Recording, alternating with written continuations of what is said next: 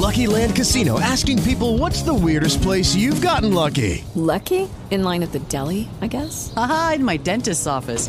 More than once, actually. Do I have to say? Yes, you do. In the car before my kids' PTA meeting. Really? Yes. Excuse me, what's the weirdest place you've gotten lucky? I never win and tell. Well, there you have it. You can get lucky anywhere, playing at LuckyLandSlots.com. Play for free right now. Are you feeling lucky? No purchase necessary. Void where prohibited by law. 18 plus. Terms and conditions apply. See website for details.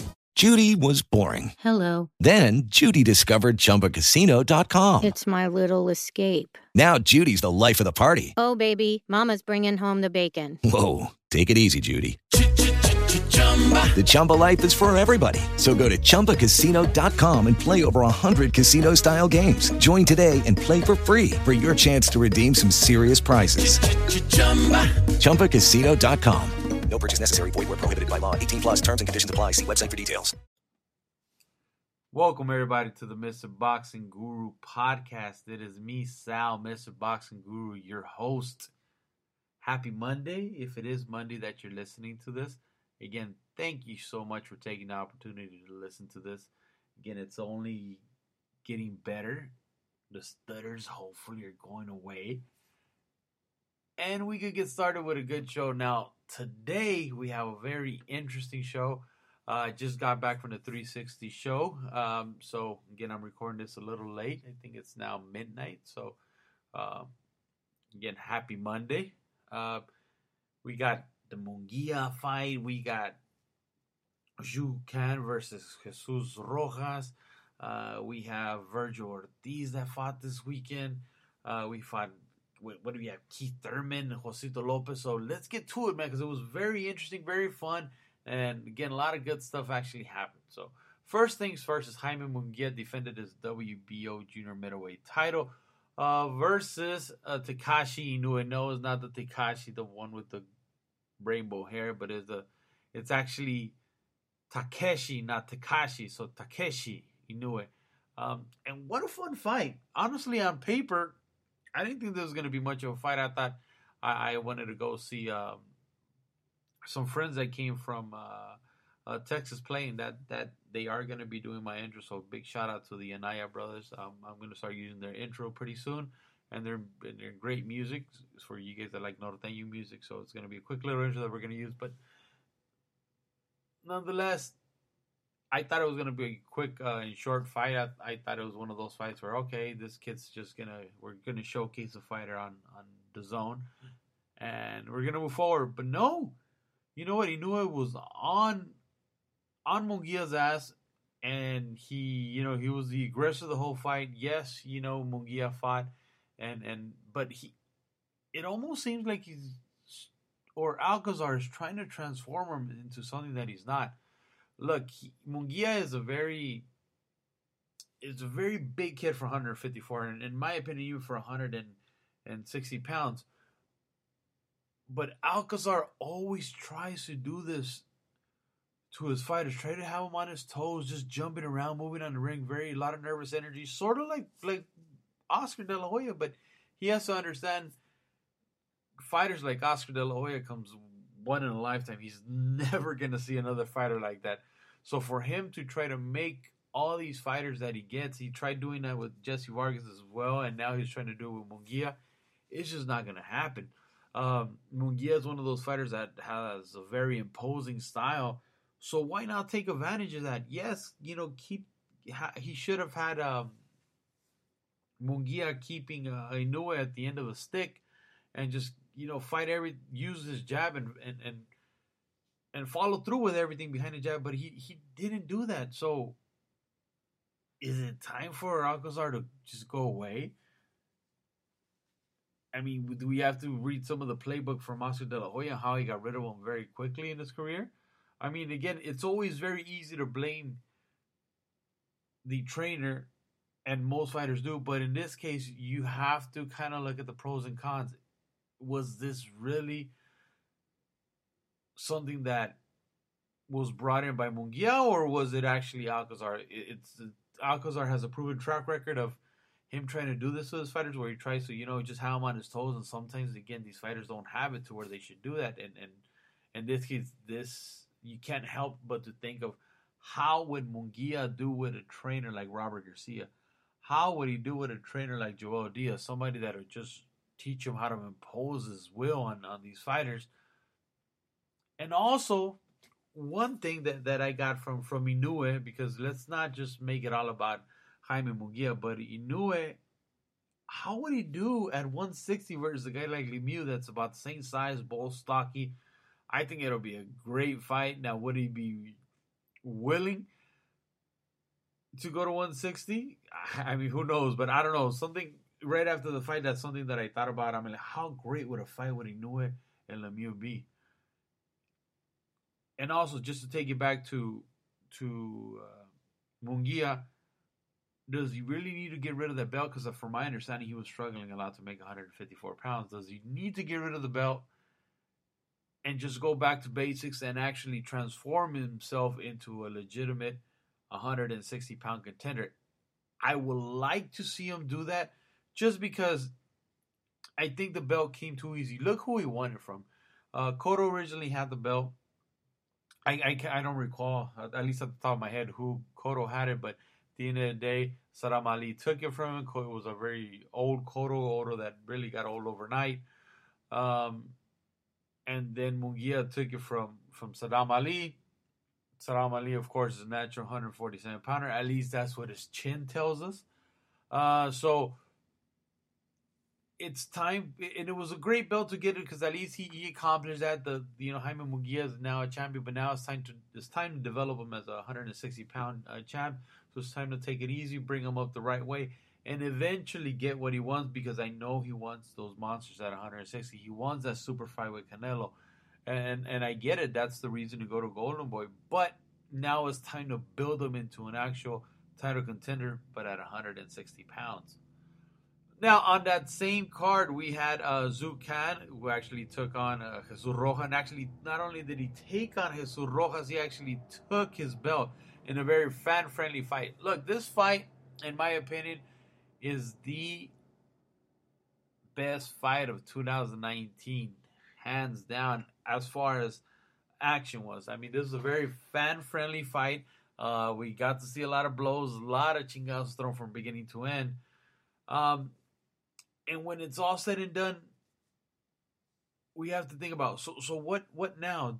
Does Rojas get his rematch? Because he sure as hell deserves it. A lot of people saw him winning the fight. I saw one fighter that went out to Twitter and immediately said, I won the Can fight, the Shu Can fight, and that was Jojo Diaz.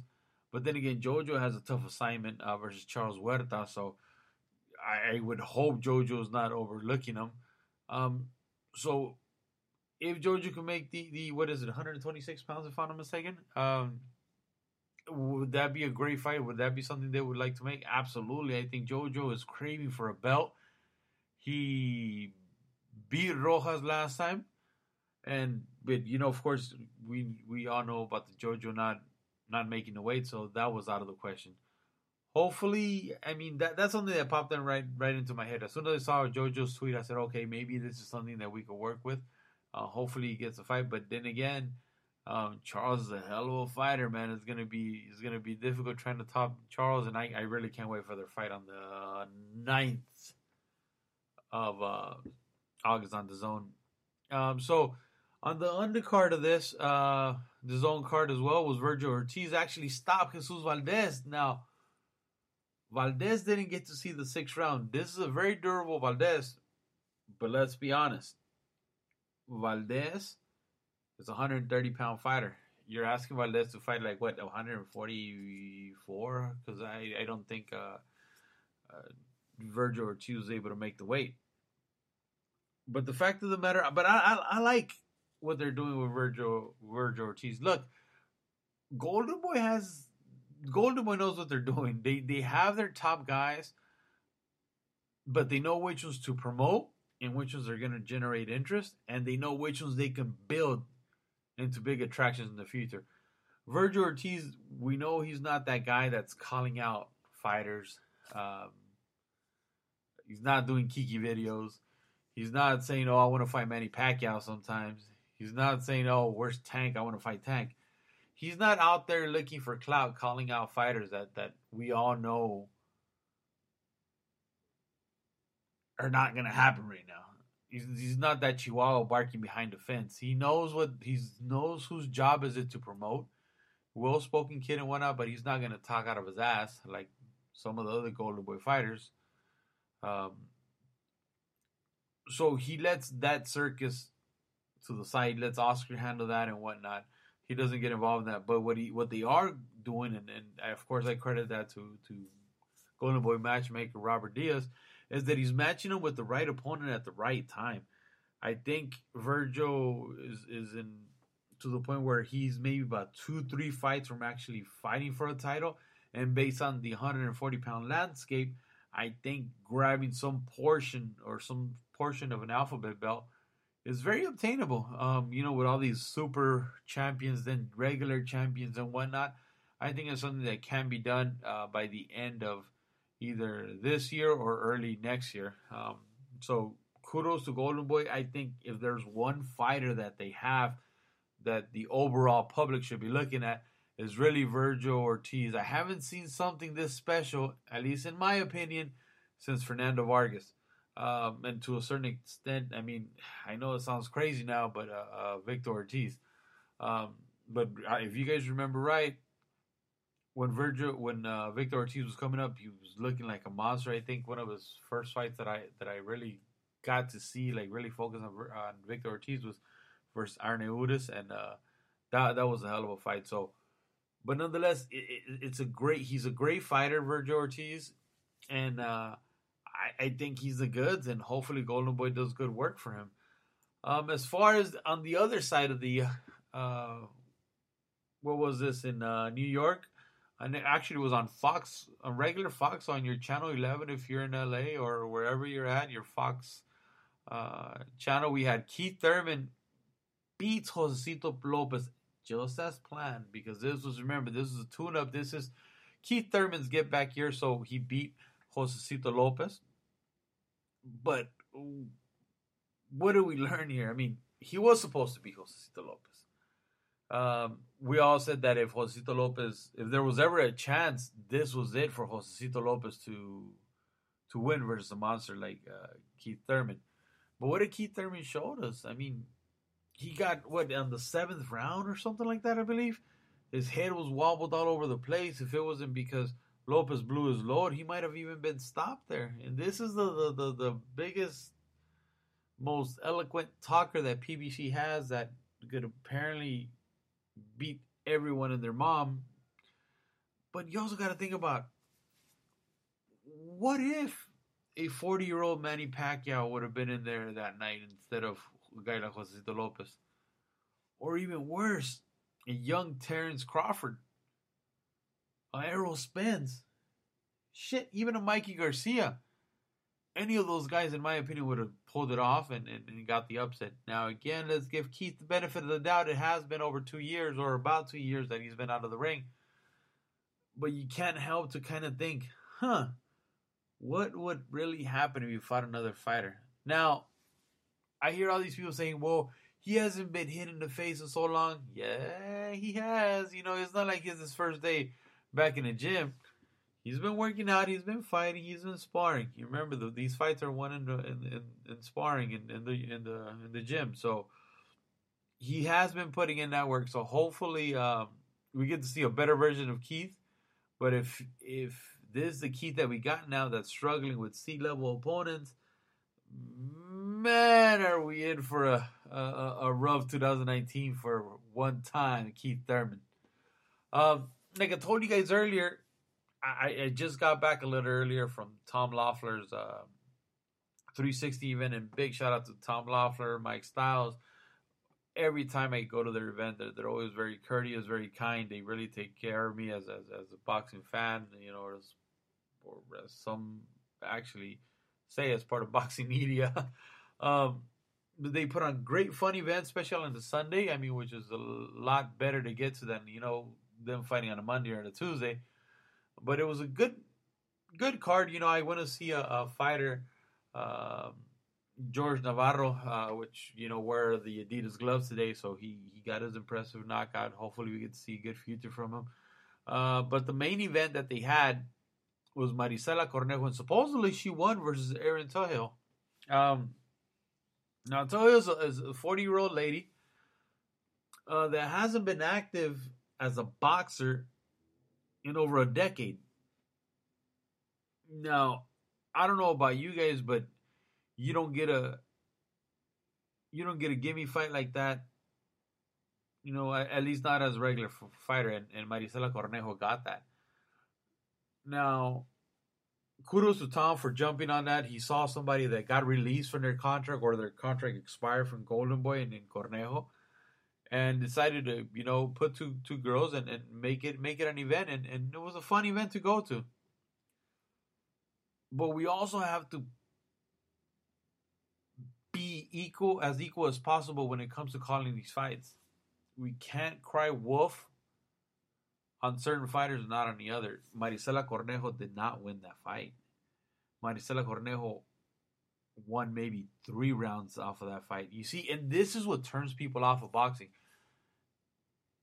You know, you want to support women boxing. You want to see women boxing do well. When you get these type of decisions, I mean, do you really want to go through the motions of this? I mean, this girl didn't win the fight, but somehow we gave it to her.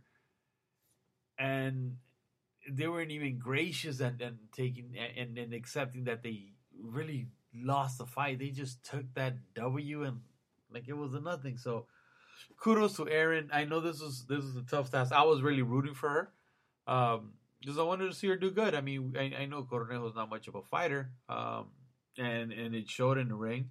So yeah, that was that. That was that from 360 show. Again, I saw a lot of fun folks. I saw, you know, Fino Boxing. Good folks at Fino Boxing. We saw my good friend Fern, 323. A lot of you guys might know him. He's worked at every boxing media company I think there is. I saw my man from the Boxing Rundown, Rodrigo Molinar from War Media. Just a bunch of folks, and glad to see everybody in the boxing media is still friendly to each other. But that's it as far as this weekend goes. Let's talk about what we have for next week, because I think next weekend on ESPN, I think it's February 2nd on Saturday, we have the rematch of Sergey Kovalev versus Elder Alvarez. Now, Alvarez, the Colombian, Alvarez last time actually knocked out Kovalev. I'm not sure why this fight is being done so soon, but kudos to Kovalev for taking on the fight. Now the question is it a repeat from last fight, or is this actual redemption? Now, there's a couple of things that are kind of strike me as odd. I mean, you got to think about Kovalev's going through all this with you know, his legal matters that are going on and whatever's going on there. He's got Buddy McGirt in his corner too, so expect for this fight to be stopped prematurely, because everybody knows Buddy McGirt. If Buddy McGirt's your trainer, he has U.S.'s best interest, so he's going to try to stop the fight as soon as possible and make sure he gives you another chance to fight another day. Good, but at the same time, kind of bad for the fan, because you don't get to see that well-deserved knockout that the other guy created. So that's it for Kovalev. I mean, what do you guys? I'm curious to know what other people think about this, but Kovalev, in my opinion, gets knocked out in under 6 rounds. The fight gets stopped, and it gets stopped prematurely by the good old Buddy McGirt. And that ends that. That ends the reign of Kovalev. That's another L to the NWA shirt that I created a couple of years back. But nonetheless, it should be a fun fight. You're gonna get a knockout, and the undercard is stacked, because we gotta think about it. We got Teofimo Lopez versus Diego Magdaleno on that undercard. It's gonna be a fun fight until Teofimo Lopez decides, yeah, it's time for my Fortnite dance, so let me get out of here and let me do my little patitas and do whatnot. Diego Magdaleno is a good opponent at this time for Teofimo Lopez, and kind of to go back on what I was talking about earlier about Virgil Ortiz. Virgil Ortiz is getting progressed the right way, is giving the right opponent at the right time. I think Diego Magdaleno is the right opponent for Teofimo Lopez. And the fact that they're fighting him so soon is amazing, because I mean, we the more we get to see a Teofimo Lopez, the better. We get to see exactly if he really is the goods, or if he's another dud. Right now he's looking like he's the goods. He's at the top of his class right now, and I really can't wait to see the kid and his Fortnite dance. On the same card, we actually get Oscar Valdez versus Carmine Tomasson. Now remember, this is Valdez get back fight. This is the fight where Valdez gets rid of the cobwebs, but at the same time he gets rid of the demons. I can't wait to see how he does with his new trainer.